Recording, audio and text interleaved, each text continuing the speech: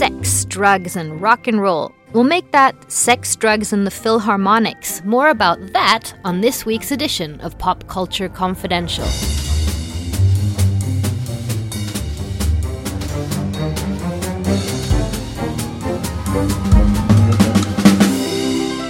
I'm Christina Jörling-Biro, and coming up, I interview Blair Tyndall, oboist turned journalist whose memoir, Mozart in the Jungle, Sex, Drugs, and Classical Music, revealed the steamy goings-on backstage of the classic music scene in New York City.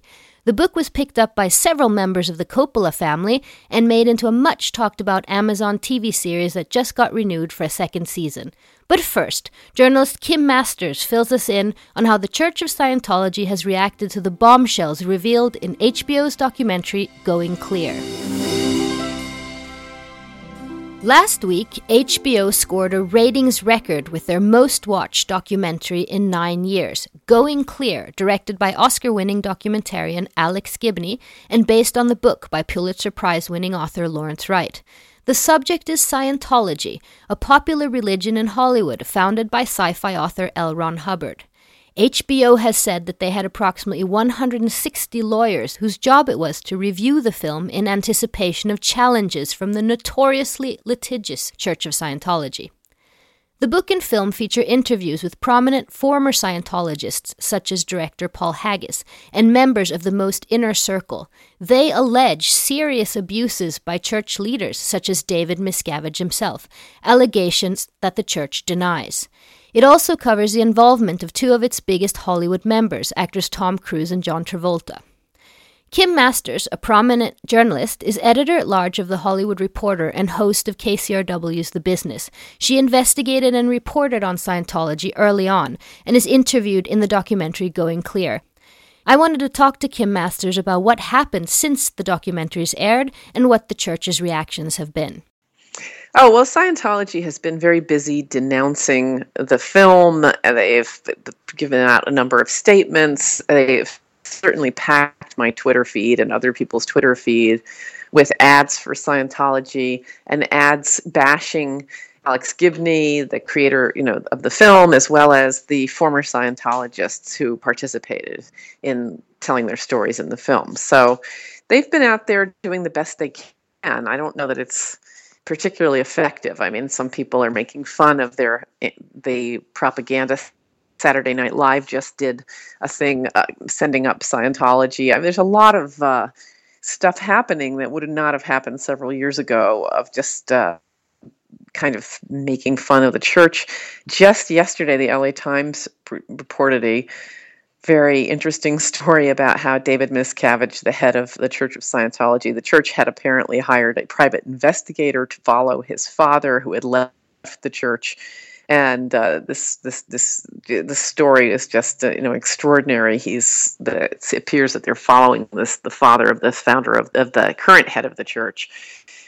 This investigator had a car loaded with weapons when he was stopped by the police and told them this story of pursuing the head of the police. Actually asked him if he intended to kill David Miscavige's father, which he said he did not. But he also reported that he said that he had seen what he thought might be the father having a heart attack and called the church and was instructed by the head of the church not to intervene if it was his father's time to die, to let him die. So there's been a lot of coverage of the church, and there he goes. There's my doggy. And this was just recently they found this out. The report in the LA Times regarding the father, yes, that just ran yesterday as we're speaking. So that ran on Wednesday here on April 8th, I guess, here. And also Wednesday, we're recording this on Thursday, John Travolta made a statement about Going Clear. What did you make of that? Well, John Travolta has, up until now at least, he has made it his business to support the Church of Scientology. So it doesn't surprise me. I mean, it's sort of interesting because in my perception, John Travolta I mean, I would speculate that he has a sort of an understanding that he does what he likes in his life, as far as, he just leads his life the way he would like to lead his life, and he supports the church, and the church leaves him alone. And so he came forward and supported the church, and that was it. And I don't think to the surprise of no one. Right, right. What do you think has surprised U.S. audiences the most after Lawrence Wright's book and the documentary? Well, I think a lot of people just are not aware of the extent to which certain kinds of conduct have been carried out by the Church of Scientology. I mean, they've sort of had a vague idea, but the idea that there is, that there are these kind of de facto prisons, that the level of alleged abuse of people, and the fact that people are willing at this point, to remain despite the alleged abuse, and even the theology. I mean, it depends on how closely you've been paying attention. If you read Lawrence Wright's book, the documentary Going Clear didn't necessarily shock you, although it's very compelling to see former members of the church tell their stories and talk about terrible stories that had happened to them, being separated from their children and so forth and so on. So if you had read the book, it wasn't that shocking, but again, brought it much more into focus. And a lot of people haven't read the book. The book did well, but lots of people don't really read. So I think I found there was a sort of a split reaction among the people who had read the book. They said, yeah, I knew that. And among the people who had not read the book, there was kind of a big surprise. A few things were left out of the documentary. There was, like, for example, Tom Cruise divorced to Katie Holmes. There was a lot of things about Nicole Kidman. And so do you have any ideas to why? Not in this documentary, yeah. Is it just for time, or was there a yes. more interesting reason? Well, I did not make this film, but I obviously was in the film. But I did ask Alex Gibney. There was a story that I particularly would have liked to see. Everybody has their story. One thing I discovered early on when you write about Scientology, if the word gets out in the community of former Scientologists that you're planning to write about it, they call you with these stories, terrible stories of things that supposedly happened to them. And in order to get a story finished, I found you had to just say, that is terrible. I'm sorry to hear that happened to you, but I can't do that because I'm doing this story. And if I lose my focus, I will go into a rabbit hole and I'll never come out. There's too much to do. So there was a story about what had been done some years ago to one of the first journalists who tried to write about the Church of Scientology. This woman was framed. They broke into her apartment. They did terrible things to her. And, my feeling was, for those of us who write about the church, it's sort of like there, but for the grace of God, they could have, if I had been one of the first, that kind of behavior might have happened to me too. But, Alex said, I just couldn't do everything. And I certainly understand that, because when I've written about the church, there have been several times in my career where I thought that would be great to pursue and that would be great to pursue. And either I couldn't because that wasn't what I was setting out to do, or I had editors at times who were afraid. Right, right. So have you been threatened? I have not been by any means threatened. I'm, the worst that's happened is, sort of these phone calls where they try to tell you that, well, many legal letters, I would say, threatening, and accusing that you're unethical and that you're relying on accounts of apostates. They like to use the language of religion, so they like to say apostates. They like to tell you that your sources were drug addicts or this or that, unreliable people who are known to be X or Y. And they turned up at my office once and they said they wanted to give me a book and I wasn't there, and they were asking for my home address, which was kind of funny because their lawyer has my home address, but one of their lawyers, but maybe the right hand didn't know what the left hand was doing. So, there's a sort of I'd call it, in my case, I've heard much worse stories from colleagues of mine, just kind of maybe an implied kind of, we're watching and we're maybe we'll sue you and maybe we'll do this or that. But I've never really felt, Which you're a they, little of course, extra cautious. They, of course, deny everything. Well, they deny absolutely everything. They deny even, their own doctrine. Sometimes they'll say, "Well, no, we were never anti-gay," whereas in fact they were, and they will say, "We never denied that autism is a condition that," because there's often a lot of tension with Scientology about whether psychiatric, illness exists or is really an invention of the field of psychiatry, which is the enemy to Scientology. So they will turn around and say, "We never said that," even though they actually did. So you can't necessarily rely on the accounts that they get. But I have the feeling with now that, you started quite early reporting on them, but after lots of more and more reports are coming, more and more films, why is the media not afraid any longer? If I can put it that way. Well, I think that the two things have happened, one of which is that the internet came into being. And the internet, I think, has been very devastating for Scientology because before there was an internet, people who left the church were isolated and very much afraid. I think that a lot of, to this day, the people who are really facing what appears to be the retaliation from Scientology, those are primarily the people who were in the church, who were members. So the internet enabled them to find each other, connect, form a community, and I think it emboldened people a great deal to speak. And of course, our jobs in the press are much easier when people are willing to go on the record and tell their stories, which is really what happened. And then I think the posture of the church somewhat changed. I mean, I think it seems to me that the current leadership of the church is a lot more focused on preserving the church's wealth and not getting into protracted, expensive public battles that, just really further damage the church's reputation in the past, has led to people involved with the church to go to prison for things that they did. And then, subsequently there was much more, they were focused on lawsuits. But I think they just seem now, it's almost, the feeling is just let us do what we do and we won't necessarily spend our time suing you and the media. So, it's just become a matter of time and internet and maybe a changed posture on the part of the church. In your reporting, have you come to a conclusion why Scientology has been so attractive to Hollywood types? Well, yeah, as I said in the film, Hollywood is a place where there's not a formula for success, and there's not a pattern for, oh, you have these elements, so you're a movie star. I mean, there are a lot of very good-looking people, and they're not movie stars. There are a lot of talented actors, they're not movie stars.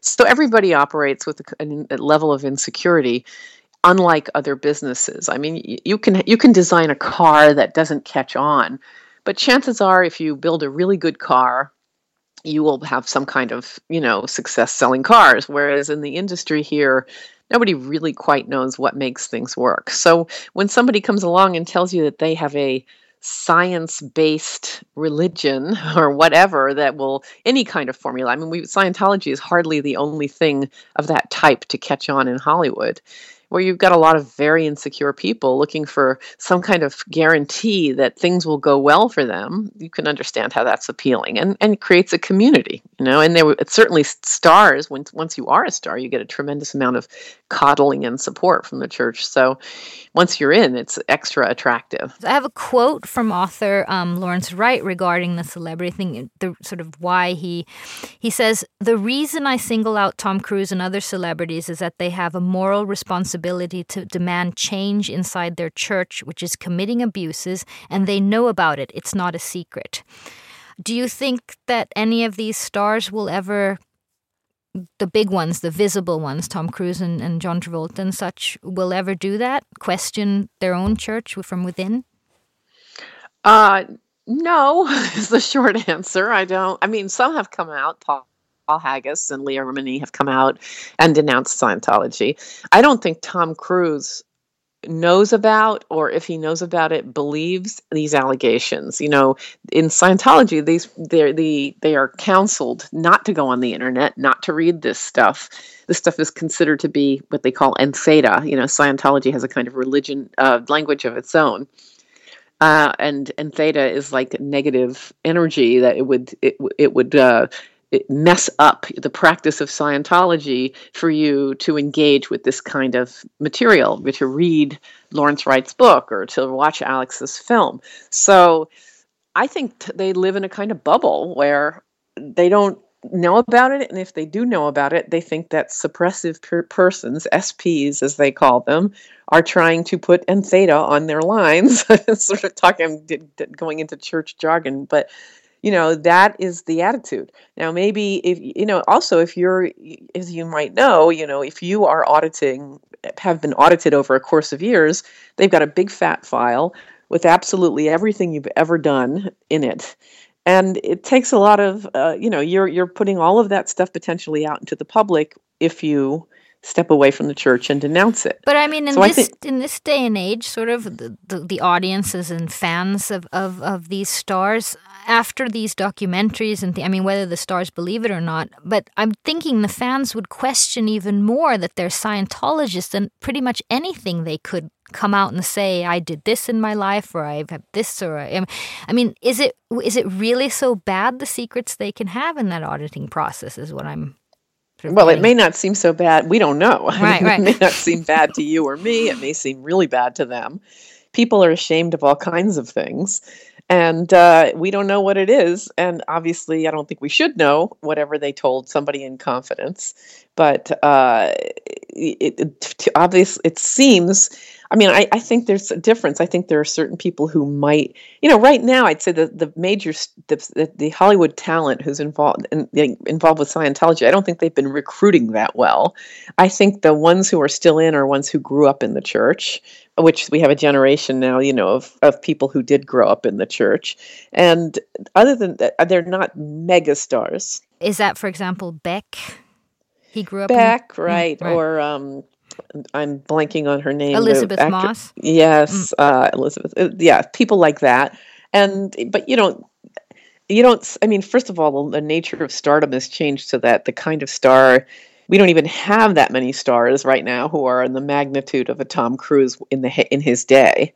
The business has changed, to some degree, but I don't think it's drawing in new star recruits that didn't grow up in the church much. I just think that for both Cruise and Travolta, the biggest stars in there, I think Travolta is a little bit like, he's sort of Switzerland. I don't know that he's still totally committed truly to Scientology.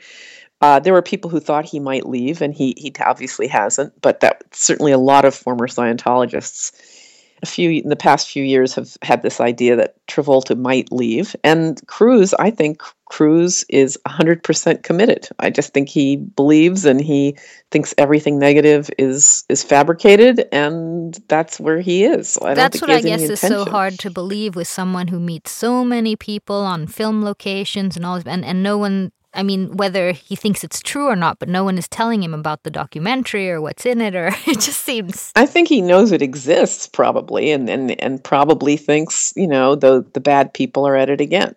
That's what he probably thinks. Well, lastly, do you think things will be different for the church now that so many people have seen this documentary and it's a little bit more public?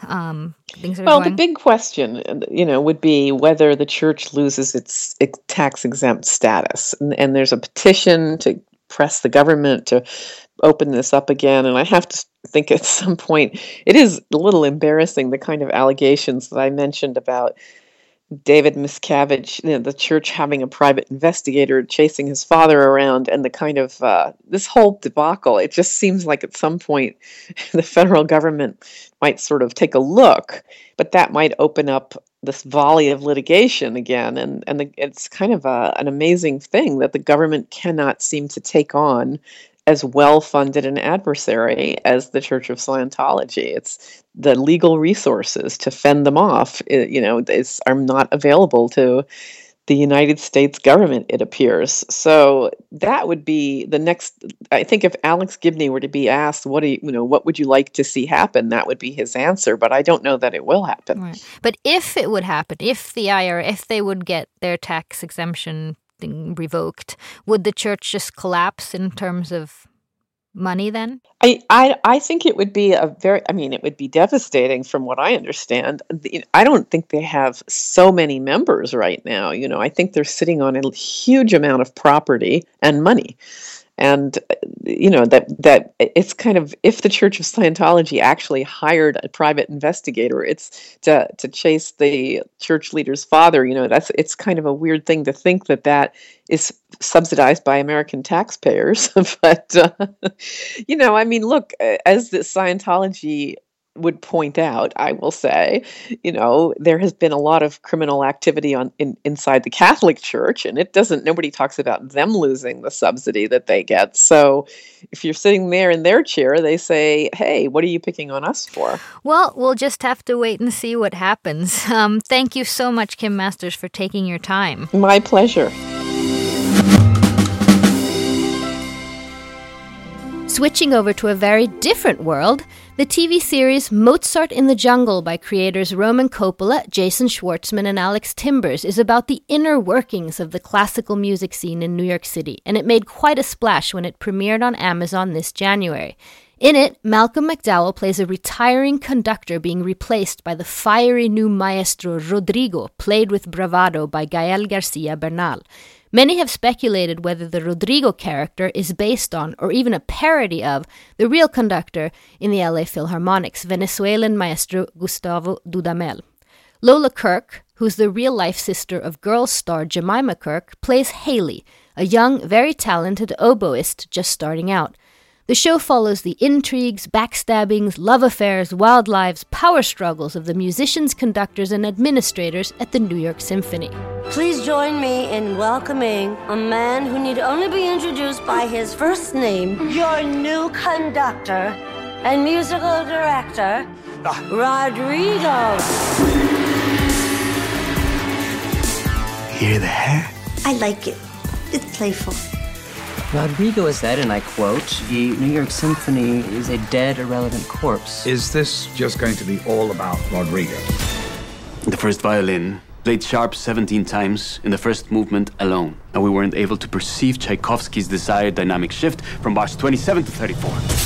Changes will be made. I thought I knew every oboist in town. I'm Cynthia. Cynthia Taylor. I know, you're second cello in the New York Symphony. You're really good. Thank you. All I spend my time doing is figuring out how to make money, and none of it is about the art. I don't care what the hell you're doing right now. Drop it and get over to the Symphony Hall. Rodrigo is holding auditions. You didn't hear it from me. I saw you. You have talent. The show and oboist character Haley are based on Blair Tyndall and her very revealing memoir called Mozart in the Jungle, Sex, Drugs, and Classical Music. Miss Tyndall played oboe professionally for 25 years, under conductors such as Leonard Bernstein and Zubin Mehta. She played with the New York Philharmonics, the San Francisco Symphony, and in the Broadway pits. I'm very happy to speak to Blair Tyndall, who not only wrote the book, but is a consultant on the TV series Mozart in the Jungle that just got greenlit for a second season on Amazon. Thank you so much for having me. Have you ever played in Scandinavia? Actually, I have not ever been to a Scandinavian country, and I was going to come this summer. Oh, good. Oh, you were or you are? I'm just starting to put it together now. You definitely have to come to Stockholm. It's beautiful. Well, this will be my 49th country. I'm almost up to 50. Oh, wow. Well, then you really saved us for last. When did you start playing an instrument? I started playing piano when I was 4 or 5. Mm-hmm. And then oboe is something that you can't play when you're that small because you just can't reach the keys. So I took up the oboe at 11. Why the oboe as a child? Seems like it's an interesting choice. Well, remember, I'm not from a big city. I'm from a university town in the southern U.S. I'm from North Carolina. We didn't even have an orchestra program, but we had a band class, and they put us all in the 6th grade, so we were 11 and 12, in a room and gave us a test. Very complicated. Is this note louder or softer, higher or lower? And then they went through all of us in alphabetical order and let us choose our instruments. I was 3rd from last, and they only had oboes and bassoons left. Okay. So that's what I got. But you actually stuck with it. I mean, you enjoyed it. I'm not sure I enjoyed it, but oboe is an unusual instrument. It's very difficult to play, and you kind of become teacher's pet if you play it fairly well, and it makes you stand out. There are hundreds of flutists, but there are very few oboists or bassoonists. What is special about the instrument, besides it being unusual that there's not too many? Well, I think, a lot of little girls dream of playing the flute. You look very angelic and beautiful. The oboe is just this kind of gray zone. It looks so much like the clarinet, I don't think people are really aware of what it is, which makes it extra specially exciting that there is now a television show based on my book where the main character plays the oboe. Yeah. It's also, playing the flute, you really can look fairly attractive. Playing the oboe, it's very high pressure. You're blowing air very, very fast into this tiny hole, that, the size of the head of a pen. And, veins start popping out. Your face gets red. You look ridiculous. So it's not that popular. You also have to make your own reed mouthpieces. So that adds a whole dimension that a lot of people lose patience with pretty quickly. What do you mean make your own? You get some, you actually construct it? Yes, you buy cane. It's a type of bamboo called Arundo Donax. It grows in the south of France, so I will order a couple of kilos of the stuff from Antibes, and then you have this whole factory set up at home where you end up making them into a double reed mouthpiece. Wow, that's fascinating. Things you don't know. And as a kid, when you were, how much of your life was music in practice? Well, we spent some time in Vienna when I was really small, so I was exposed to opera and ballet and things that I never would have been able to see back home in North Carolina. And I got interested in music at that point. And when I got to high school, which was in my state, the 10th grade, I went away to a state boarding school for the arts called the North Carolina School of the Arts. And so it was just, music 24/7 from then on, and went on to college at a conservatory. Well, Mozart in the Jungle, both your book and the series that's based on your book, it really sort of dives into the inner workings of the professional classical music world. And sort of like any other contained world, I guess you have intrigues and power struggles and love affairs and drugs and everything. But can you paint us a picture of your life as a young oboist starting out professionally in New York City? Well, I was very fortunate. My teacher from the North Carolina School of the Arts had won the principal oboe job in the New York Philharmonic just as I graduated from high school. So when I went to college at the conservatory, I was his best student, and he fairly quickly got me onto the substitute list at the New York Philharmonic. So, somebody's sick or they need an extra oboe for something like the Rite of Spring that has 5 oboes instead of the usual 4, I would get called to come in and play I think I started when I was 22. And then once you're seen there, people ask you to play all kinds of freelance jobs. So this was in the early 80s, and it was a certain time and place. It was, things were very freewheeling in New York. I never did drugs, but I was certainly around a lot of people who did drugs. And it was that parcel of time where women had the pill, so you didn't have to worry about pregnancy, but we didn't know that AIDS existed yet. So there were sex clubs all over town, like Plato's Retreat, and, all this crazy stuff was going on. It was still sort of the tail end of Studio 54 and everything, wasn't it, that era? Exactly. That much sums it up, and cocaine was everywhere. But did you, go as an orchestra family around and do all these things? No, not really. The partying existed mostly in people's homes. People really would. There's a scene that a lot of people claim would never happen in the pilot episode of the show, where people are drinking and getting high. They've actually rigged up in the show something called a ganjanome, where there's a marijuana joint attached to one of those old-fashioned metronomes that ticks back and forth. Right. People, it's very funny. But they're having a drunken spin-the-bottle playoff where a flutist and the oboist who is playing me spin the bottle, and it lands on a type of music like contemporary, romantic, classical, and then they have to play an excerpt, drunk. And I see these funny comments online. Oh, a real musician would never do that. Well, if we'd only thought up the spin the bottle game, we certainly would have used that. But I mean, everybody I know wants to play the spin the bottle game.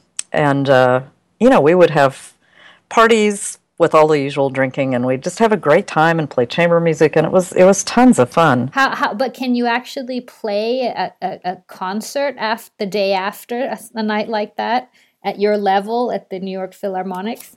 Well, it's certainly been done. Did you? I did. I could have. I'm sure I would have sounded much better had I not done that the night before. And that's for somebody at the level of the New York Philharmonic. These people it's a big job. They really don't behave that way. The freelance world is something different. I mean, to keep your job at a major orchestra like that, you really do have to take care of yourself and behave and be on the top of your game. I know that you've said that you're particularly proud that your book sort of highlighted the unsung heroes of the sort of union musicians. That was my intent, and there was a lot of backlash from people who I do not think actually read it. A lot of musicians read the jacket cover, which I didn't write, my editor wrote, he wrote it in a way to sensationalize the book to make people buy it. It's a business.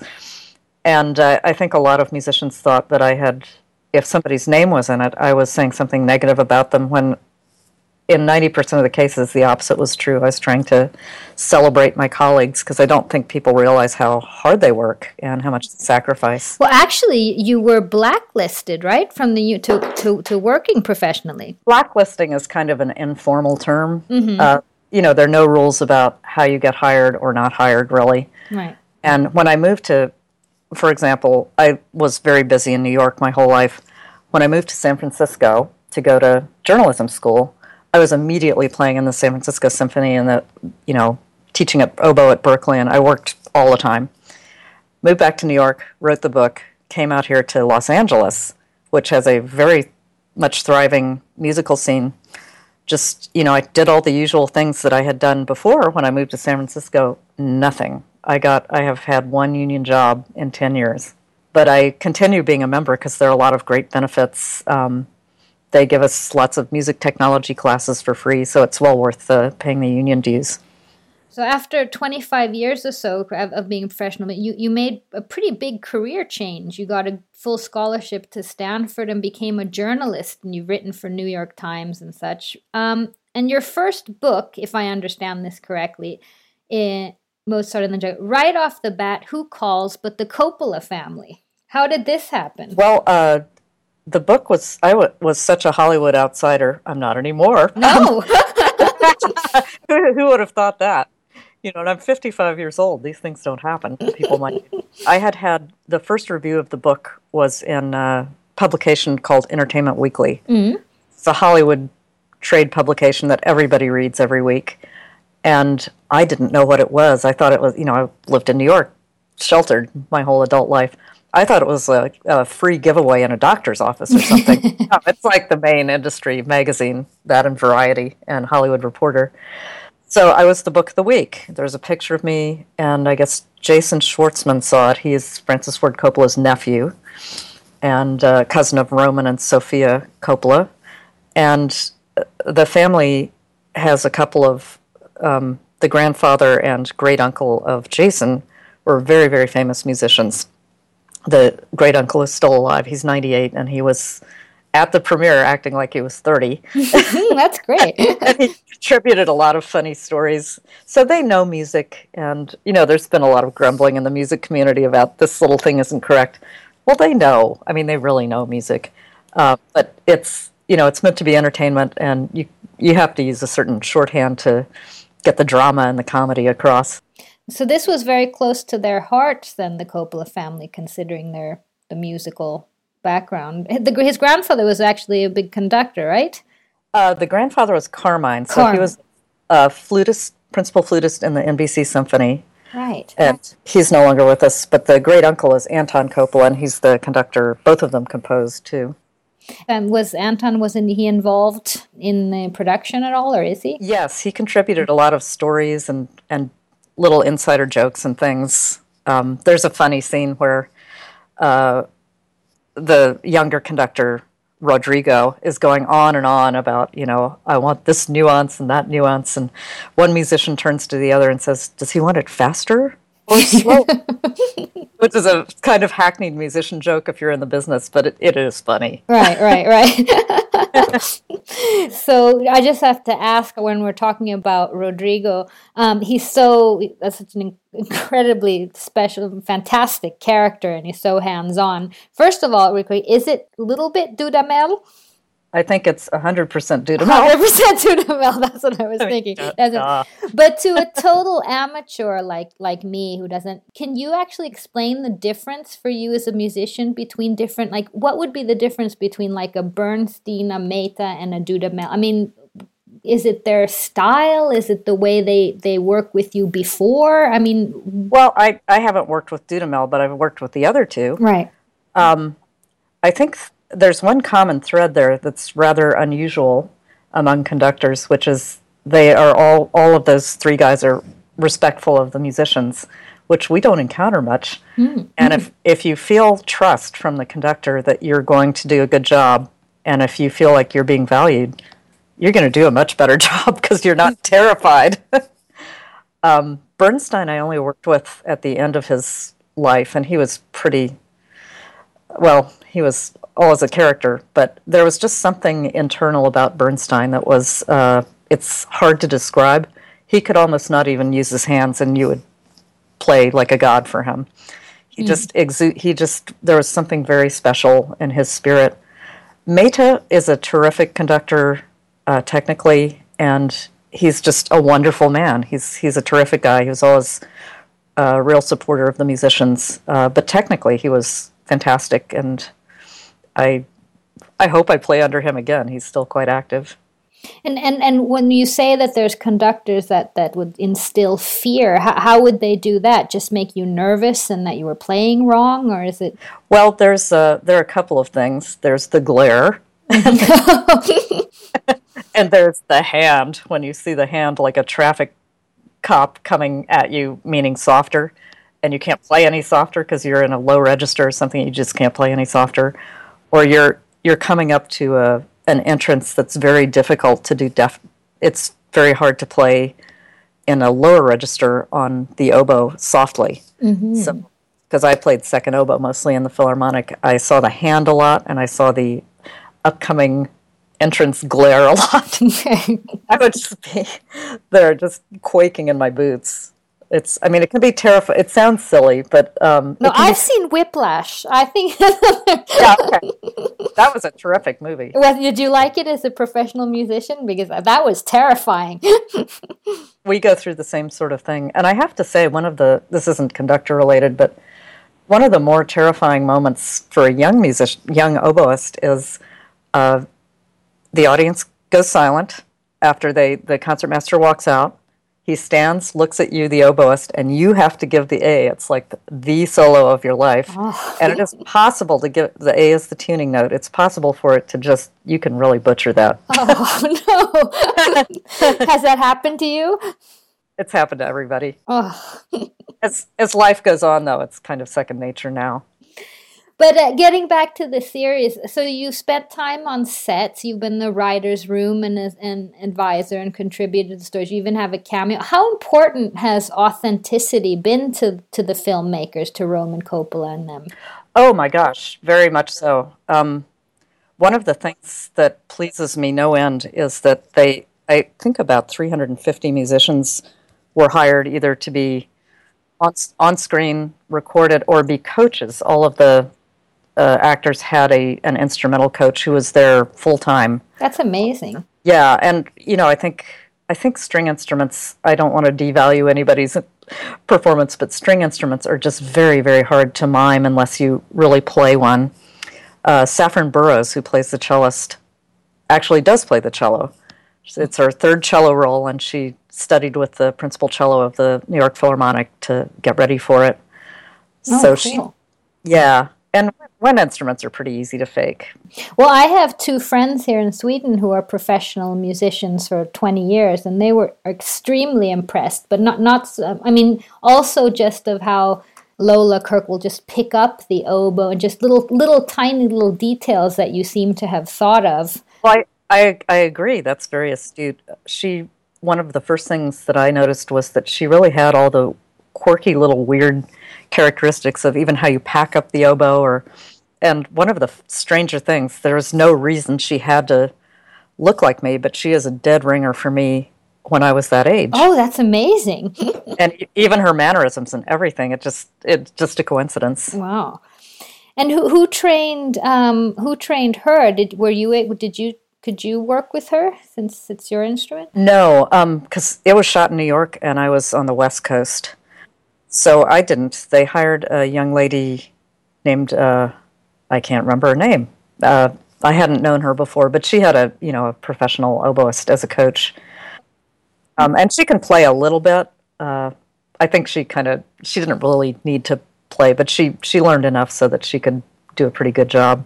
And what about Gabriel Garcia Bernal? Who trained him? I mean, who worked with him? Oh, well, this is interesting. A friend of mine named Conrad Harris was his violin coach. And I have to say, he did really well, I thought. He looked I wasn't even aware he wasn't really playing. And for conducting, he had the flutist conductor Ransom Wilson as a coach. Mm-hmm. Very well-known American conductor. I love the way they tied the administrative stuff in because it's such a big part of our world. But they have the, cheesy PR.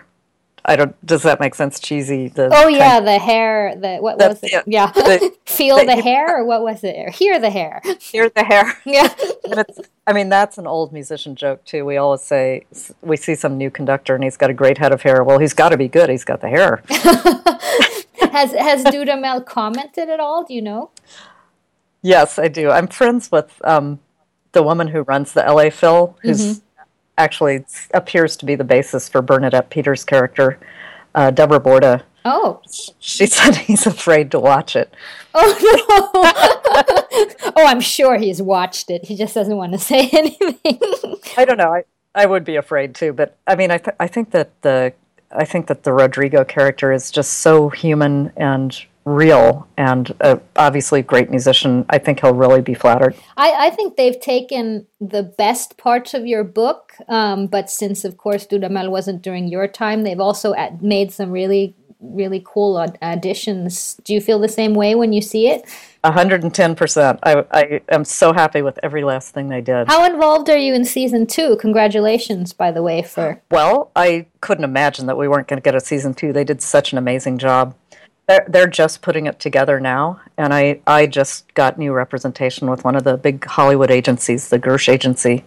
So we're working on getting me into a more active role. I don't want to interfere, but I do have a lot of knowledge that could come in handy. Okay. So you may be writing even more for them for season 2. I would love to. Well, Blair, this was so much fun. Thank you so much, and we really enjoy the series, and it was so great to get to talk to you and hear behind the scenes. And good luck with everything else. Thanks for reaching out. I really appreciate it. And that's it. Oh, please join me again next week when I interview one of the coolest writers, producers in television. She's worked on everything from Colbert to Portlandia to Kimmy Schmidt. Alison Silverman will be one of my guests. Follow us on Facebook, Twitter, Instagram, and I'd love to hear from you. Production engineering and editing by Tom Hansen. Web design by Andreas Knutsson and music by Carl Borg. Producers René Witterstedt, thanks to Thomas Seo, Albin Vikander, and Peter Biro. I'm Christina Jörling Biro, and thanks for listening.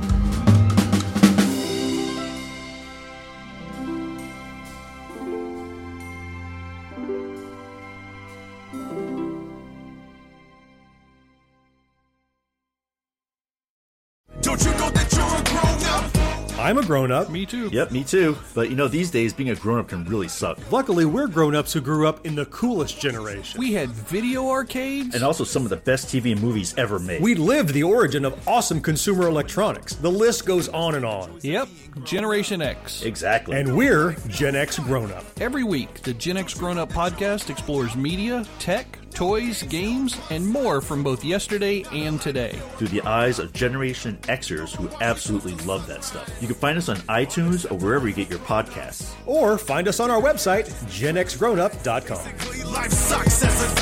All right, you think that was good enough? I hope so, man. I'm tired. Who listens to a promo on a podcast and then goes and listens to a different podcast? Right. I've never done it. No. Right.